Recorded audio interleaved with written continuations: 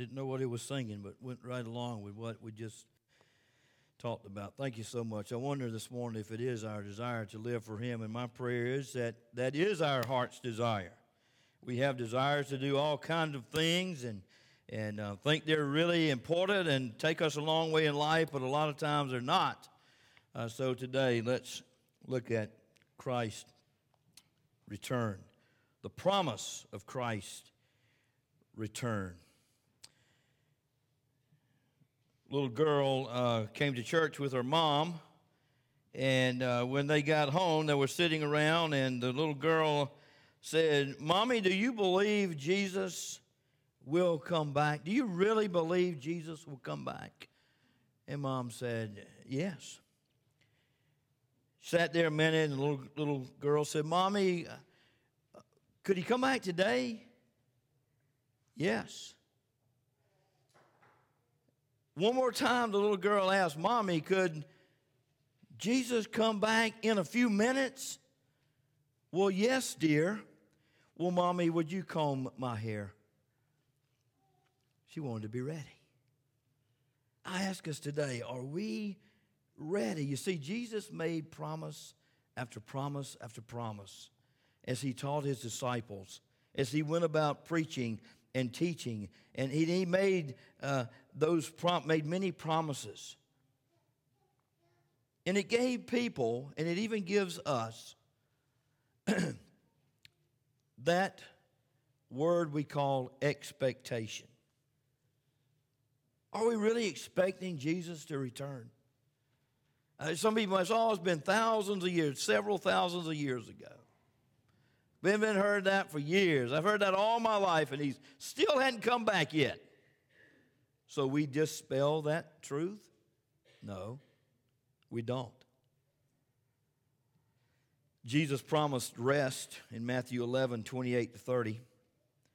Jesus promised that all who will come to him will be accepted by him in John 6:37. Jesus promised to live with his children forever, according to Matthew 28:19-20.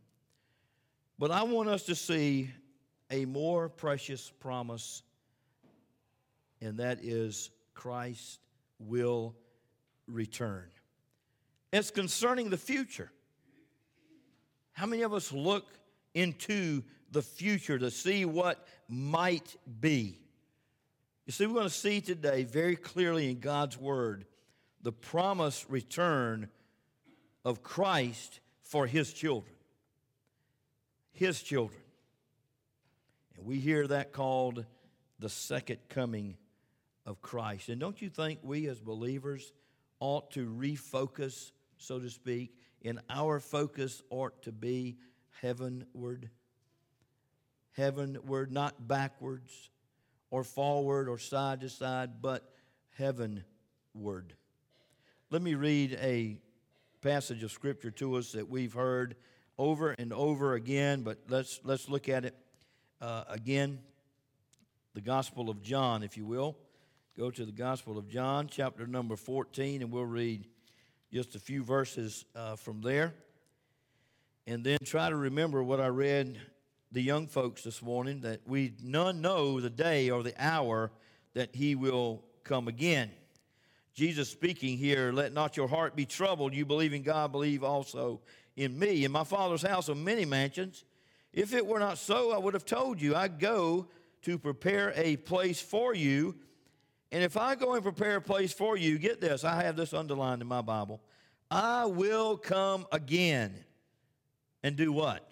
And receive you to myself, that where I am, there you may be also." The precious, holy word of the Lord. Thank you for your word this morning. Now speak to our hearts through your word and through your servant. In your name we pray. Amen. Well, let's go through this quickly. Let's fill in some blanks together, and hopefully we can learn together this morning. First, the prediction of Jesus' return. And I echo what I just said a moment ago as I read from Scripture to our young people, and I share it again. No one knows the day nor the hour Jesus will return.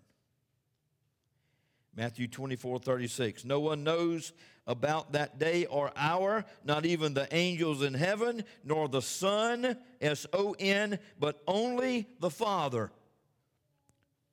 In verse 42 of that same chapter, therefore keep watch, because you do not know on what day your Lord will return. Now, what is Jesus trying to teach to the people back then and there in this context? And what is he trying to teach us today? What is he really saying?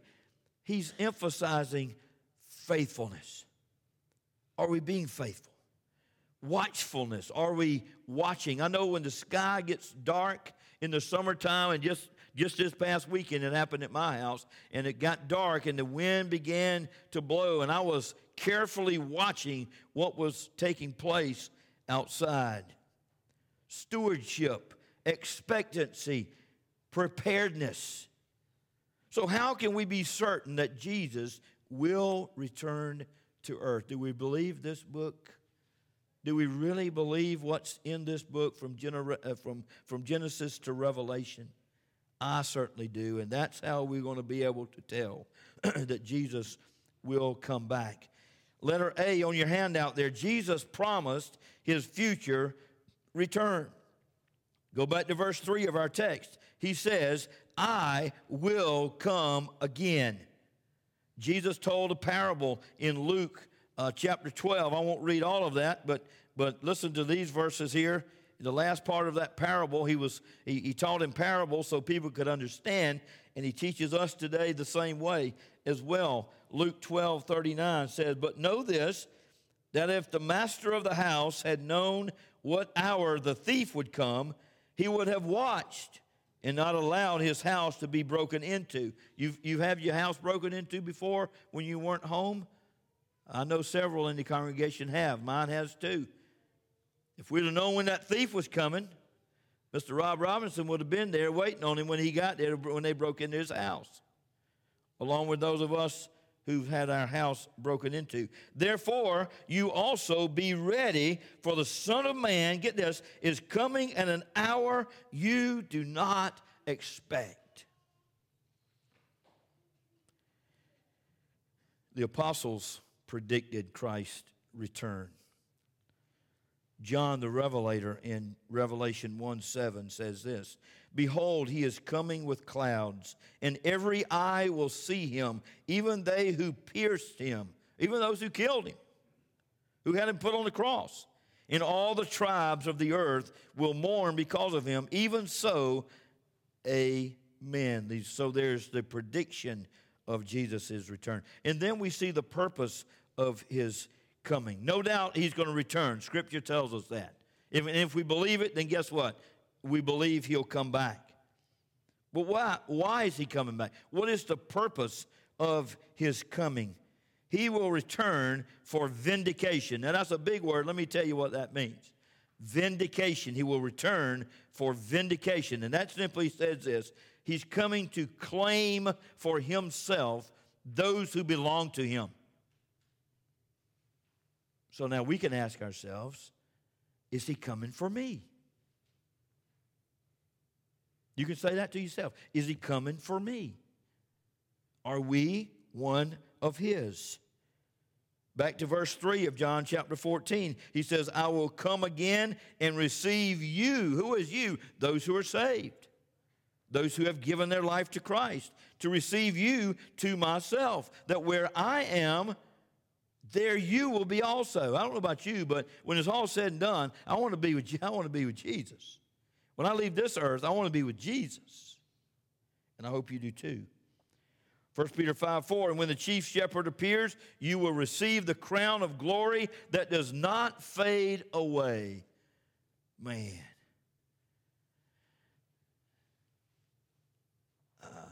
I got to see up close and personal the national championship trophy of the Lady Gamecocks there in Dawn Staley's office. And as I think about those things, it says the crown of glory. This is what we'll get, the crown of glory that does not fade away. You see, if this earth is here long enough, that will fade away. A state championship will fade away. Those state championship rings will fade away. Everything on this earth will be nothing compared to what God is going to give us and the rewards that we will get. We'll get a greater quality of life, those things that are imperishable, such as glory and righteousness and rejoicing, and those things make up eternal life. And that's a lot more important than being 28-0 and winning a state championship. Jesus will return to resurrect those who have died. 1 Thessalonians 4:16, for the Lord himself will descend from heaven with a shout and with the voice of an archangel and with the trumpet of God. And get this, and the dead in Christ will rise first. Jesus will return for vengeance or retaliation. 2 Thessalonians 1:7, and to give you who are troubled rest with us when the Lord Jesus is revealed from heaven with his mighty angels in flaming fire, taking vengeance. Yes, who is he taking vengeance on? Here we go. On those who do not know God and those who do not obey the gospel of the Lord Jesus Christ. So what does that tell us? We're in one group or another. We know him or we don't know him. You see, Christ's return will be a blessing for those of us who are believers. And it will be disaster for those who do not know Christ. Well, the purpose of his coming, the plan of his coming. So we see that he will for sure return. He's coming with a purpose. Now, what's the plan? The Bible teaches about a manner in which he will return. The Lord will return personally. Personally. Back to our key verse, John 14:3. Jesus says, I will come again. A personal return. That will be him. He will come back. He's not sending someone else that looks like him or acts like him. He will come back personally. The Lord himself shall descend from heaven with a shout. He will also return unexpectedly. That we've already seen that. No one can predict that time or the hour. We've had these nuts that try to predict the end of the world. And you see what happened. They sold everything. And here 50 years later, Jesus has not returned and they don't have nothing. People all the time trying to predict and pinpoint when Jesus will return. You see, Jesus' intent, church, for his followers back then and for us today is for us to look for him at any moment, any time. The Lord will return victoriously. As I told the young folks this morning, we didn't take part in that because we were not here when Jesus came to earth, when God in the form of man came to earth to be born of a virgin, to be laid in the manger and live for 33 and a half years and was crucified. We didn't take part in that. We're on the other side of that. So when he returns, it will be victoriously. King of kings, Lord of lords. And then Roman numeral 4, the preparation for his coming. Well, we see that he's coming back. Scripture tells us he's coming back. He's got a plan. He's got a purpose. We don't know when it's going to be. But let me ask us this. We must be ready. Are we ready? Everyone needs to prepare for Jesus' return. Matthew gives us Jesus tells a parable in Matthew chapter 25. It talks about the 10 virgins. You remember that story. Then the kingdom of heaven shall be likened to 10 virgins who took their lamps and went out to meet the bridegroom. Now 5 of them were wise and 5 foolish. 5 were prepared, 5 were unprepared. Those who were foolish took their lamps and took no oil with them, but the wise took oil in their vessels with their lamps. But while the bridegroom was delayed, they all slumbered and slept. And at midnight a cry was heard, Behold, the bridegroom is coming. Go out to meet him. Then all those virgins arose and trimmed their lamps. And the foolish said to the wise, give us some of your oil, for our lamps are going out. But the wise answered, saying, no, lest there should not be enough for us and you, but go rather to those who sell and buy for yourselves. Look what happened. Verse 10, and while they went out to buy, the bridegroom came, and those who were ready went in with him to the wedding, and the door was shut. Afterward, the other virgins came also, saying, Lord, Lord, open to us. But he answered and said, assuredly, I say to you, what? I do not know you. Watch therefore, for you know neither the day nor the hour in which the Son of Man is coming. Those prepared got to enjoy the wedding feast. Those who were unprepared, of course, did not. Christians, we need to live godly lives. Knowing Christ will return should challenge all of God's children to live in a way that would honor and glorify God. Should live in a way that we should not bring shame to our Master. Paul said in Titus 2, teaching us that denying ungodliness and worldly lust, we should live soberly, righteously, and godly in the present age, looking for the blessed hope and glorious appearing of our great God and Savior, Jesus Christ. And letter C, we should work with zeal. And another translation calls that enthusiasm in light of Christ's promised return. You know what that verse says? Romans 12:11. Never be lazy, but work hard and serve the Lord enthusiastically. Somebody said nothing that meant anything to anybody never happened without enthusiasm. I just wonder how excited we are about serving God. Church, please ask yourself that question. How excited am I about serving God? And I'm telling you, if we're excited about serving God, I think some things in our lives would be different. Things we do may be different. Places we go may be different. People who we associate with may be different. And I can't help but think, if we are working with enthusiasm in light of the Lord's return, then we will be here at every opportunity. What else would you like other than this? Fellowshipping with one another. I'm telling you, I look forward to Sundays and Wednesdays. It's the highlight of my week. So we're to work while we wait for Christ's return. Let me close with this. A gardener from a large estate in Italy was giving a visitor a tour through the castle and the well-groomed grounds. As the visitor had lunch with the gardener and his wife, he commended them for the beautiful way they were keeping the gardens. He asked, by the way, when was the last time the owner was here? About 10 years ago, the gardener replied.